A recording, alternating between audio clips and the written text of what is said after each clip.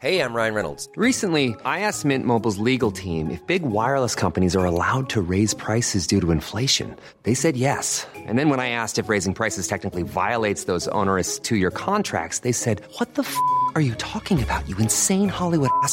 So to recap, we're cutting the price of Mint Unlimited from $30 a month to just $15 a month. Give it a try at mintmobile.com/switch. $45 up front for 3 months plus taxes and fees. Promo rate for new customers for limited time. Unlimited more than 40 gigabytes per month. Slows full terms at mintmobile.com.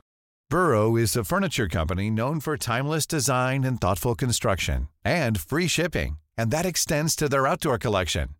Their outdoor furniture is built to withstand the elements, featuring rust-proof stainless steel hardware, weather-ready teak, and quick-dry foam cushions. For Memorial Day, get 15% off your Burrow purchase at burrow.com/acast, and up to 25% off outdoor. That's up to 25% off outdoor furniture at burrow.com/acast.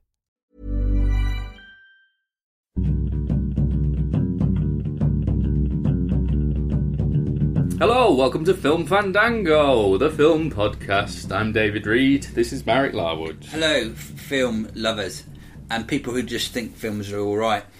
Yeah, to film fans and film dangos. Welcome. Film dangos. Yeah, they're people who think films are alright. You sounded a little bit racist. Only in your head. Yeah, you're right. Your guilt-ridden white head.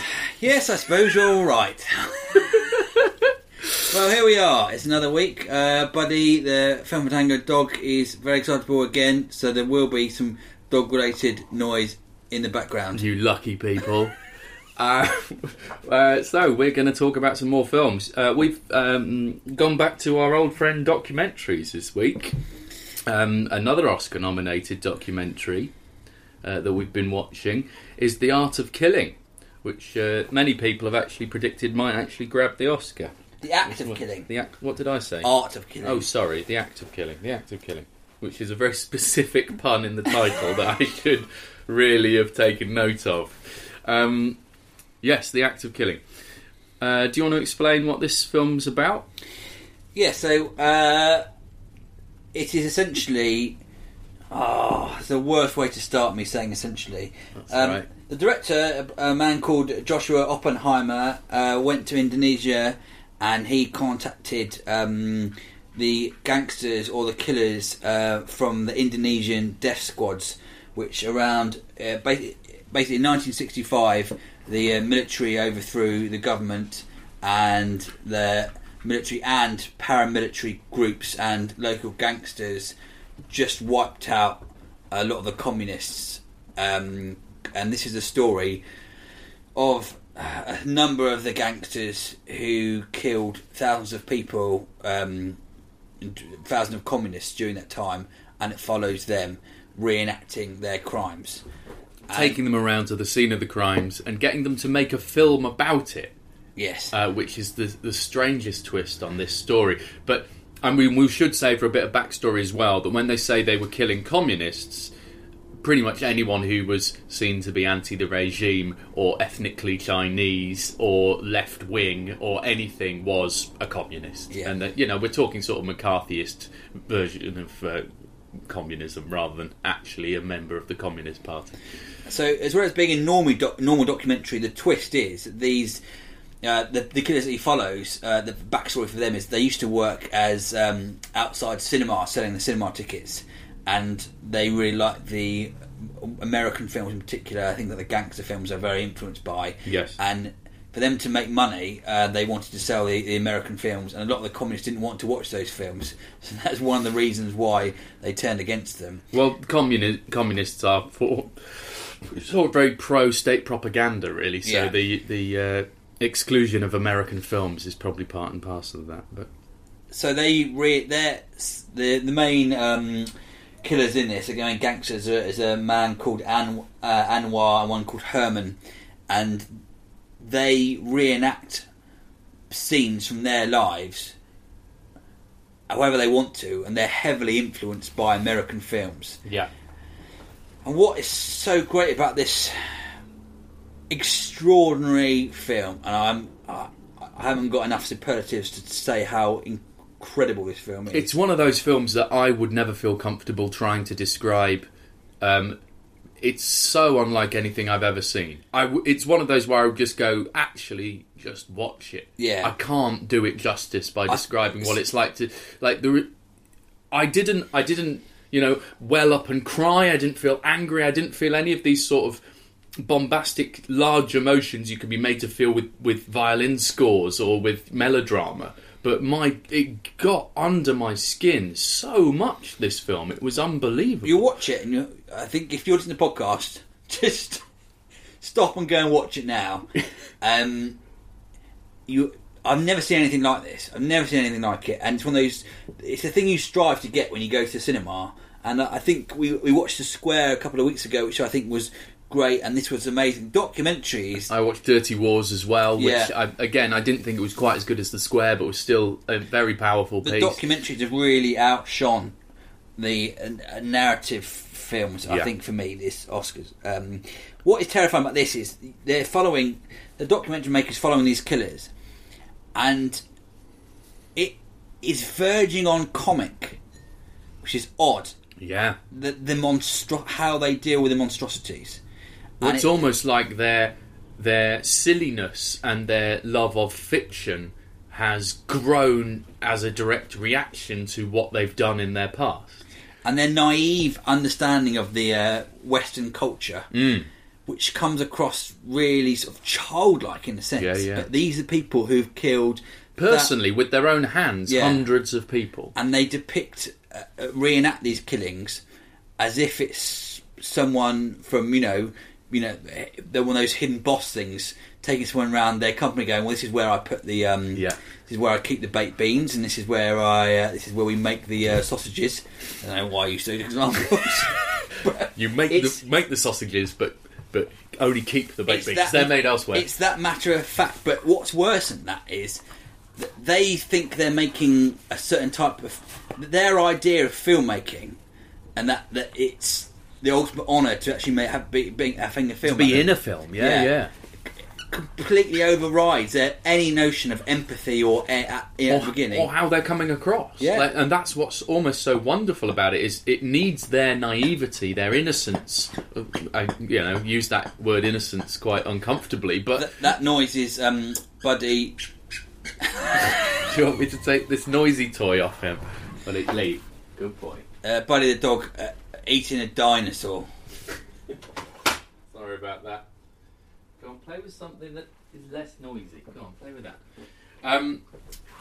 It's needed for them to be so unaware of how they're coming across. If it was a shrewder, more cunning person who was the subject of this film, they would try and lie and portray themselves as something they're not. I didn't get the feeling that these guys were capable of that. When they show old films, I think what made me realise as well, as a consequence, is how media savvy the Western person is. Yes. Even when you watched, I think, the talent shows that dominate British television, at the start of when they first started doing these, X Factor, you probably have them in every single country. Yeah. 15 years ago now, when he first started out, the people in them were very naive and they behaved differently. Yes. Now, every single person knows how to act when the camera's on them. It's like they're an actor in this show and they're acting in the style that this show needs them to act in. But this is... what's refreshing about this is there seems to be no... It's almost like when you watch black and white footage of someone holding a camera and everyone gets excited and gathers around it. There's no sense of... It's like children trying to show off to a camera. Yeah. And it has an honesty that I don't think you would get from the subjects in many other cultures. I don't know. No. Which is incredible, considering what they're talking about. And that is what's terrifying. They're so honest about the horrific, pretty much genocide, really, isn't it? Yeah. They 2.5 million people that were killed in total during that. And there's something to do with even like the garish settings and the colours of the, Why one of them is constantly in drag in the things that they're filming. Incredible. Like, this is a mass murderer and he's always dressing up as a woman in like pink chiffon. It's an unbelievable piece. And he lets them hang themselves on their own nooses, pretty much.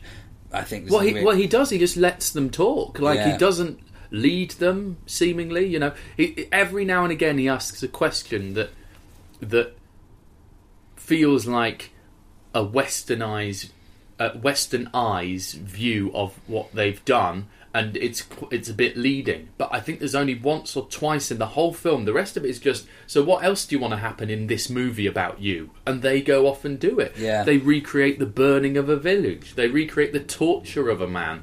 But even to the point where the man is clearly innocent.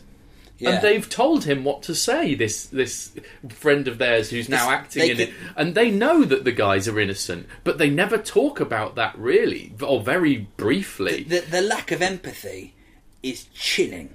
It's utterly chilling. Yes.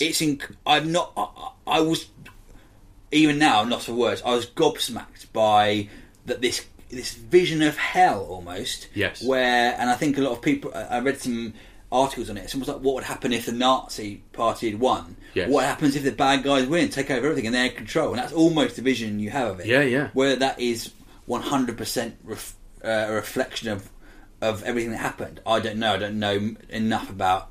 Well, interestingly, Joshua Oppenheimer was the director of this film.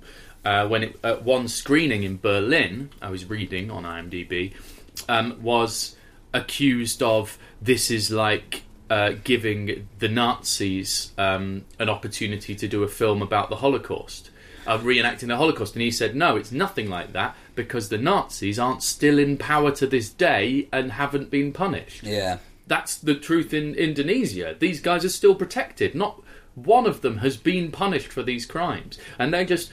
And you can see in this film that in itself is weighing on them. Yeah, they're going. There is a part of them that goes, "Why haven't I been punished for this? I feel it was probably wrong, but nobody's punishing me for it. Therefore, I'll carry on as if it's right." But what's great about it is, as well, he does a very clever technique. I hope we're not spoiling this for people. Is he films them. The document today, he's filming them talking about how they're going to make the film. Yeah. And all these truths come out when they talk about it and how they're going to represent it, and they ask each other questions. So he's capturing stuff that they don't even realise he's capturing. And there's and then he plays footage of the reenactments back to them, and they react to that. So there's so many different things going on here. It's about the horror of, genocide. Yeah. It's also about what is...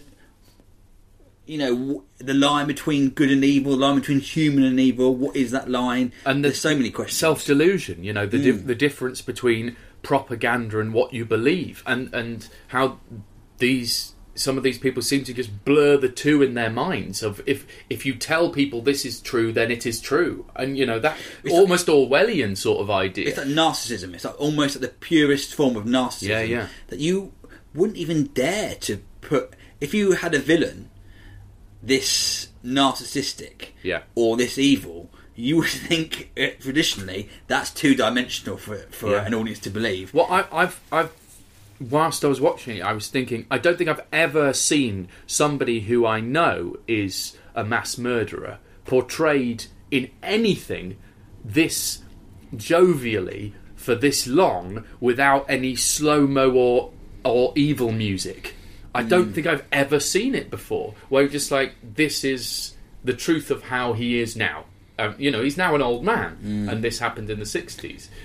So, was it the 60s? 65? 65, yes. Yeah, I mean, it's an astounding piece. And I have to say, I really enjoyed The Square, and I really enjoyed Dirty Wars, but this one is something else, just from its concept alone. I mean, its delivery is spot on, but it is... sort of essential viewing, I'd say.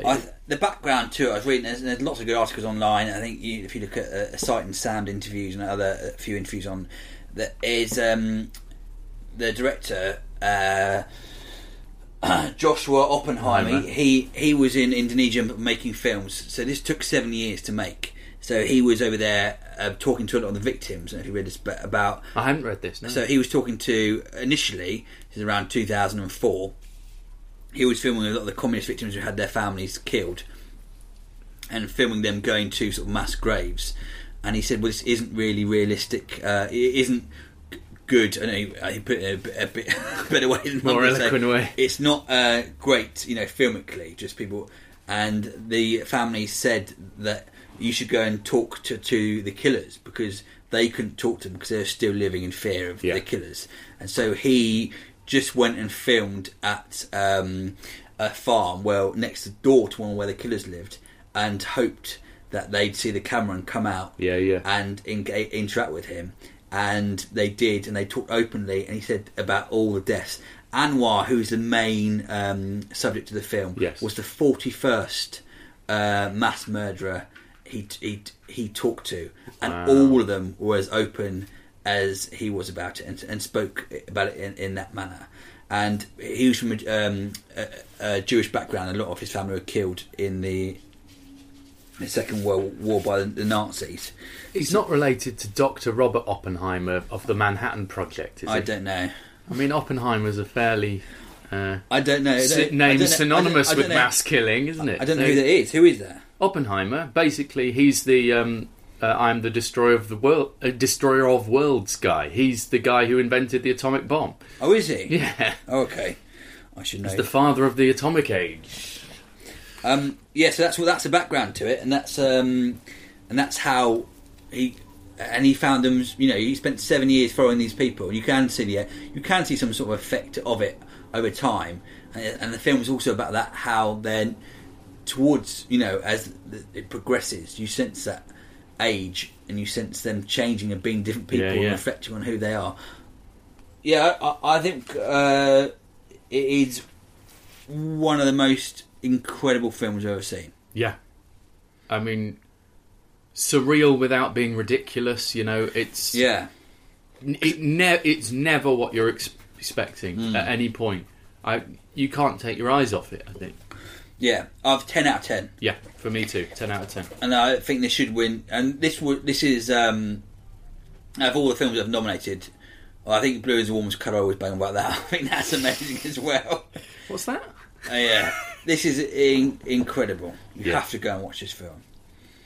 It's interestingly, I watched the standard edit. There is a director's cut available now that's 40 minutes long. Yeah, an extra 40 minutes, which maybe not immediately. I mean, it'd be almost too depressing. But I will watch that eventually. Yeah, he's about lots of things. Anyway, let's go on to some lettuce. Some lettuce? Yeah. Yeah. I'll tell you what do people need to do if they want to contact us? Well, if you'd like to email us, then please do so. dearfilmfandango@gmail.com. Or if you'd like to write on our Facebook wall, excuse me. If you'd like to write on our Facebook wall, that's facebook.com/filmfandango. Or you can tweet us at filmfandango. Oh, here's a letter. Yes. From someone from Liverpool. I can't do that. You do that one. Oh, no. What I try and do is just say, to get into it, Steven Gerrard, Steven Gerrard's a Liverpool midfielder. Steven Gerrard! Hello! I'm from Liverpool. I just listened to last week's episode and wanted to address something David had said about 12 years a slave. He wondered whether Solomon was difficult to understand. And passive because that was how he really was, or because the filmmakers had left bits of the story out. I don't know why I'm going this high, I might even go down. I was really excited when I heard Steve McQueen was making a film, so I read the book last year. I recently reread it after watching the film. For the most part, the film is faithful to the book, but they omit virtually all the acts of rebellion of Solomon and the other slaves. This makes them come across as more passive than they really were. It tells you about a lot of other things. I really like Django, and there's something to be said for fantasy revenge stories, but Solomon Northup's book has loads of similar material, and it's all true. For some reason, McQueen and his screenwriter thought it would be better to ditch that stuff. Bizarre. Anyway, here's a question. Have you ever read a book that made a film based on it look poor in comparison? Cheers, Rob. So there's lots of stuff in the middle about bits they've cut out, so I don't want to spoil it for anyone. That is interesting, though, isn't it? That Steve McQueen's chosen to cut the bits of him standing up for himself and trying to escape, trying to rebel. That would have been one of my criticisms of the film. Yeah, as me well. too. I think I think that is missing from the character. That is missing from the story, where you go, why isn't he ever tried? You know? Very interesting. Very interesting. I'd be interested to read the book. Reading a book that makes the film seem rubbish by comparison. Yeah? While Dave was saying that, he was waving us a dog toy aggressively at my face. Yeah, it's a sort of black and orange sort of... sausage. Sausage, yeah, waggly sausage. And that was the same colour as the paramilitaries. Very true. In The Act of Killing. The Act of Killing. What does that say about you? Listeners, if you'd like to imagine it, it's a bit like if a tiger's tail. Garfield the cat was hung like a horse. Oh my word! There you go, bud. Books that make the films of them seem ridiculous. It's tricky when the number of things that I've actually read and seen, both of. The books are always normally better. Yeah, because I mean things like that. They can get in more depth. They can do more in a book. It's it's that much more intimate and can tell rather than show. Which is a lot easier to do as well. Ones that stand out for me are The Stand by Stephen King, which is an amazing book, but some terrible interpretations of that. The Running Man, which is actually a really fun book, very Orwellian, terrifying thing. It's short, isn't it? Yeah, it's quite short, but the film has nothing to do with it at all. I would say there's a film called is it called Series 7 Contenders, which is probably a bit more like The Running Man, actually. But one for me very recent, I think I spoke about it a while back. The book of The Help I thought was amazing. Yeah. Whereas the film, once you've read the book, is awful. Right. Yeah. I remember thinking about Jurassic Park at the time, actually. I think Jurassic Park's a wonderful film, of its genre, but the book is actually a bit more in-depth. It's got more going on. More about chaos theory and more about, bureaucracy, really, that there will always be a certain amount of chaos in a system, so trusting the system wholeheartedly will always be doomed to fail. There's more themes going on. If there's one thing I like to have in a book, it's bureaucracy. I love bureaucracy in a book. I can't even say it properly. Bureaucracy. It's quite hard to say. Red tape. Just say red tape. Yeah. Red tape, yellow tape, red tape, yellow tape. One film was quite interesting. I read, all I do in these podcasts is just repeat myself, so you just stop People listening. love repetition. They love it. They love repetition. They love repetition. What do people love? Repetition. Drive, which is by James Salis, it's interpreted into film. I thought the film was better than the book. Driving Miss Daisy. Yeah. Driving Miss Daisy goes into Drive, yeah. Yeah. You just change the car. Yeah. Get rid of the old lady. Yeah. Replace it with a hammer. Yeah, fine. On the back seat. Yeah. No, that's interesting. Well, the film of Drive lets you interpret a lot, doesn't it? You have to bring a lot with you almost, because there's a lot of just cool music and beautiful lighting driving around. There's a lots of unsaid things where you have to sort of. All I wanted to do is wear a scorpion jacket and lean against the wall after that. I know. And did you? No. Unfulfilled. On our Facebook page, Darren Rogers has written to me. What's he want? He's got. I don't know what his voice is. It's like. I just do it in my voice. Unlucky. I noticed a lack of animated films in your best films from 2013. Are you not fans, or did nothing stand out? If you had to pick one each, what was your favourite? Interesting. I didn't see many. I didn't see many films, animated films in 2013. Frozen passed me by. The Croods I had no interest in. I mean, what else was on? You watched the Wreck-It Ralph, didn't you? Wreck-It Ralph I thought was fine, yeah. I enjoyed it, but it wasn't brilliant. Did Pixar have one out in 2013? I don't know. Yes, Monsters University. I thought that was fine as well. It was just sort of a bit less ambitious, a bit less creative, sequel fodder. I thought, it's not going to be a classic. I watched Paranorman, which I thought the animation was great on that. And it started brilliantly, but it was a bit too formulaic towards the end. But right. It was very good. I also really loved, I saw last year, but I hadn't seen before, Fantastic Mr. Fox. Ah, yeah. I've not seen it. It's which is a great interpretation. It was the what's his name? The bloke who did Rushmore. Wes Anderson did it, didn't he? Yes. And we watched. These aren't really made in the last of these ones we just saw last year. We saw Bonfire of the Fireflies, was it? Grave of the Fireflies. Same thing. You're thinking Bonfire of the Vanities, which I'm is a thinking very different Bonfire thing. of the Grave Flies. Okay. Yeah, Grave of the Fireflies, which I think we saw the dub version, which knocked it down a couple of points, but still sort of very good. The problem is it's quite odd. I always go and watch films by yourself, and look, the animations are aimed at children. Yeah. So it's quite odd. I like to go on Monday during the daytime when there aren't many animations on because I'm happy watching a kids' movie, look like a Pixar or weirdo when whatever, you go by but yeah, yourself. sitting amongst kids and their mums is a bit odd. Yeah. I don't feel that comfortable doing that. That was when I watched Wreck-It Ralph, it was like that. Although with Wreck-It Ralph, these kids wouldn't know what half the references were because they were going back to the golden age of computer games. So just like it was probably more of a film for me than it was for them. Stupid little They idiots. don't know who Cuba is. They don't know that Wreck-It Ralph is just a sort of pastiche of Donkey Kong. They don't know these things. They don't know anything. Don't know anything. Okay, and we've got another letter in here. Do you want to have a go at reading? Buddy's very excitable. Yeah. What are you feeding him? Power bars. Okay. Like any dog.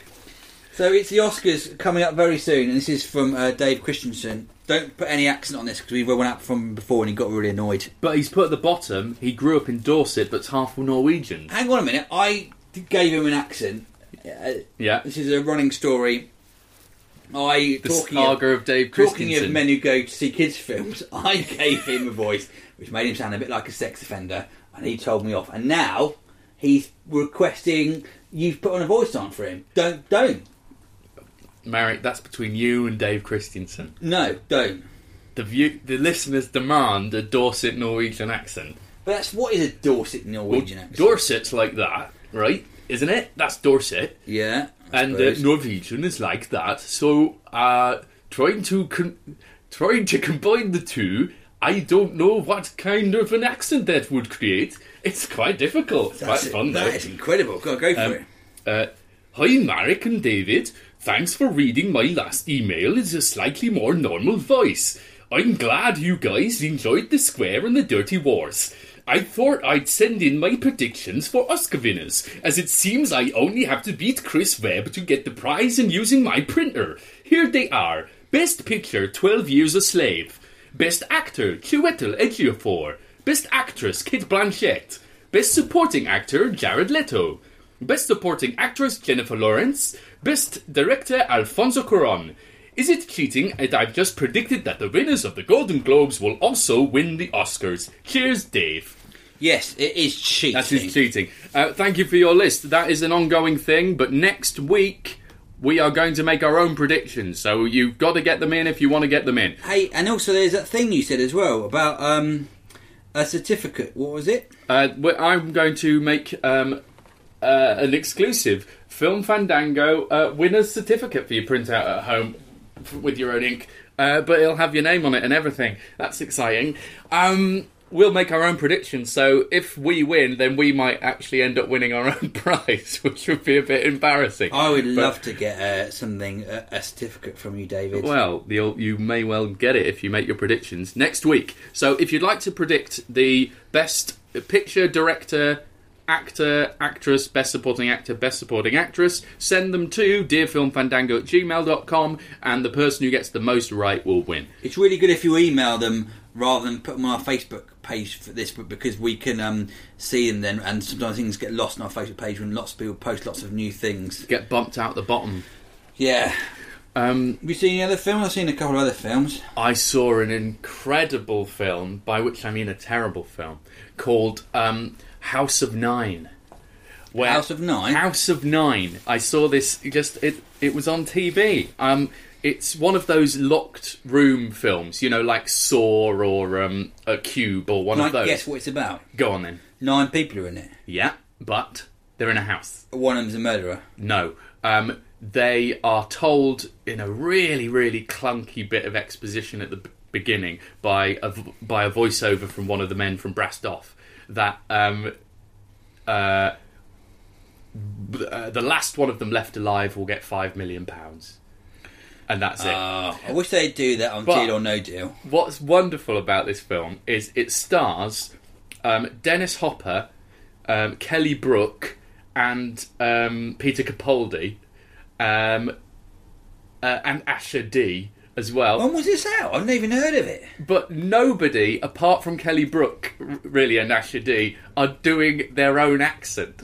So Dennis Hopper is playing Irish, and Peter Capaldi is playing English, and neither of them can do those accents as good as they are in other things. And it's just adds to the whole sort of bizarreness of this entire film. 2005? Yeah. It's really old. It's a terrible film. It's a terrible, terrible film. There are no twists, no turns, no nothing. It's just like, ugh. Is it British? It's like it's been generated by a computer. Yeah, it's British. No. Well, House of Nine. But Kelly Brook wasn't half bad in it. She sort of came across quite well. She can act in her own voice. Yeah, she's a nice lady. Yeah, I've met her. She's lovely.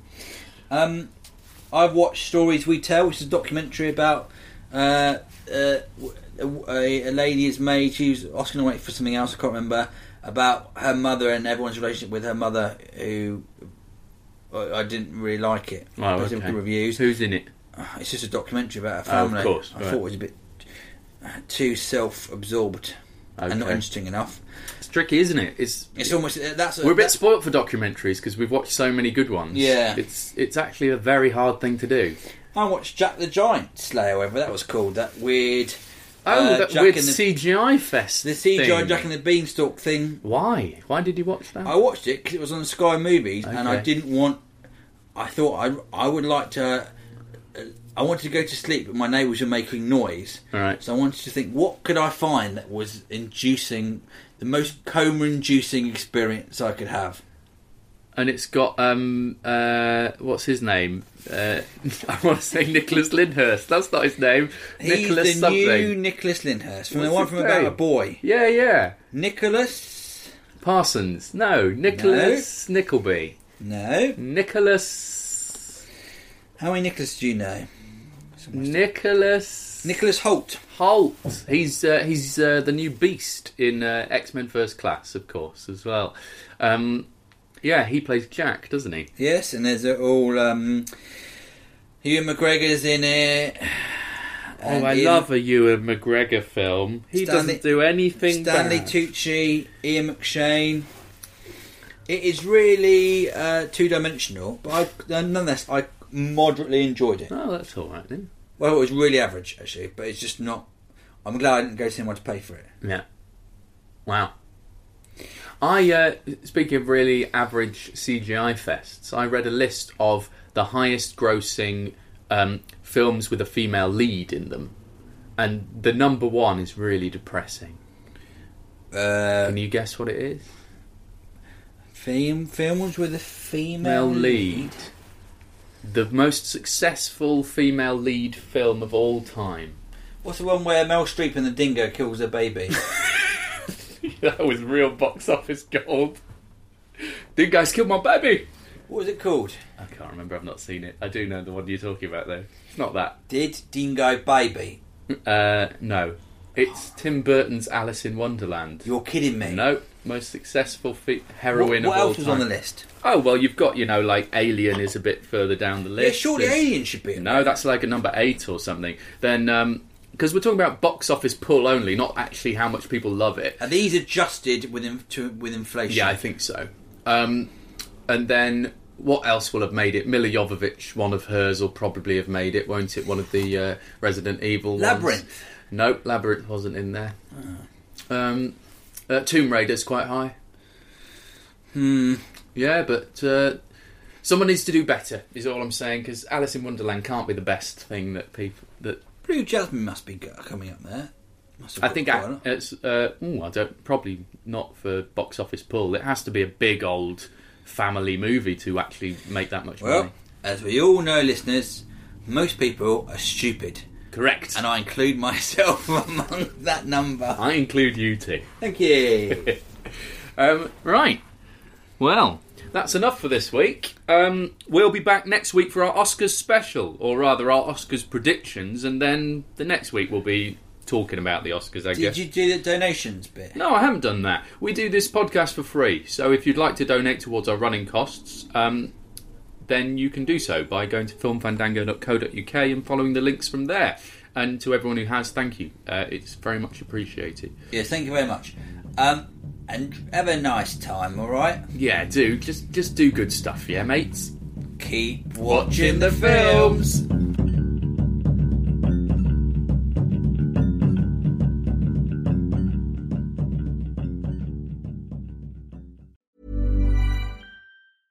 Want flexibility? Take yoga. Want flexibility with your health insurance? Check out United Healthcare Insurance Plans. Underwritten by Golden Rule Insurance Company, they offer flexible, budget-friendly medical, dental, and vision coverage that may be right for you. More at uh1.com. Hey, it's Danny Pellegrino from Everything Iconic.